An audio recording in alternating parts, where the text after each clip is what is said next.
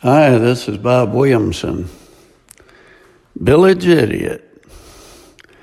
Yesterday, my day began well, but ended badly. First, a friend who runs a ministry I've donated a ton of money to went back on his word on a verbal agreement concerning some property, and it cost me $125,000. Thus proving that no good deed goes unpunished. This began a series of events throughout the day that were just as disturbing. My wife and I pray together 2 times per day. She prays one prayer session, I pray the next. When it was her turn, she was so upset over all that had transpired during the day, she was crying so much she had to cut her prayer short. She was full of anxiety and disappointed in the day's events, and I mentioned Proverbs 3:5 to her, which states that we're to trust in the Lord with all our hearts and lean not on our own understanding. I reminded her that God had graciously blessed us financially, and we could absorb the financial loss. And as for my friend, well, he has to live with his own mistakes. My final comments to him were that I wished him well with his ministry, and I hope God would continue to bless it. I then clicked the next button and moved on. When I told her not to lean on her understanding, I was reminded that the book of Proverbs instructs us no less than 8 times that understanding is to be sought and cherished, and is even to be chosen rather than silver. And who can forget, blessed is the one who gets understanding.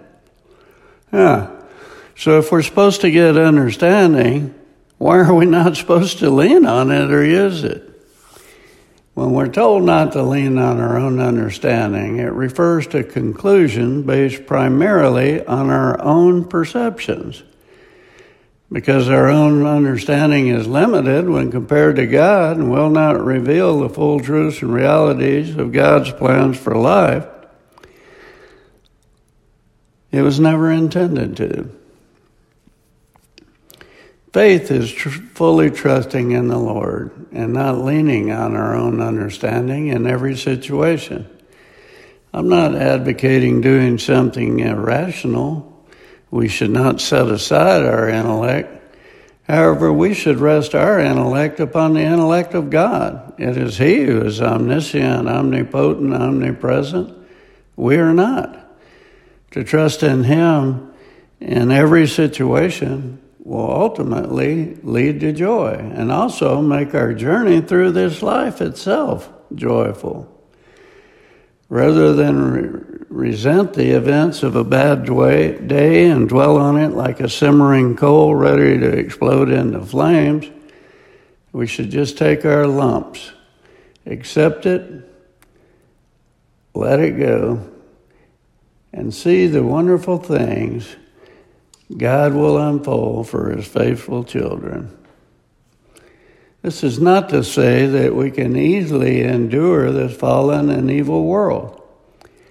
It's very difficult to have a silly village idiot grin on our face after they are slapped hard.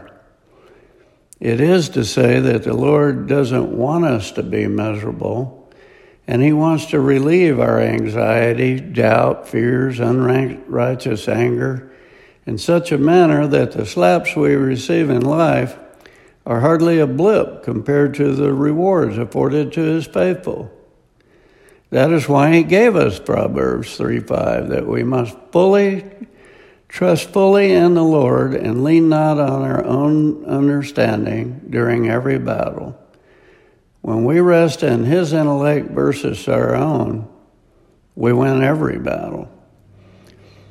Proverbs 14:33, wisdom is enshrined in an understanding heart. Wisdom is not found among fools. This is Bob Williamson. Thanks for listening.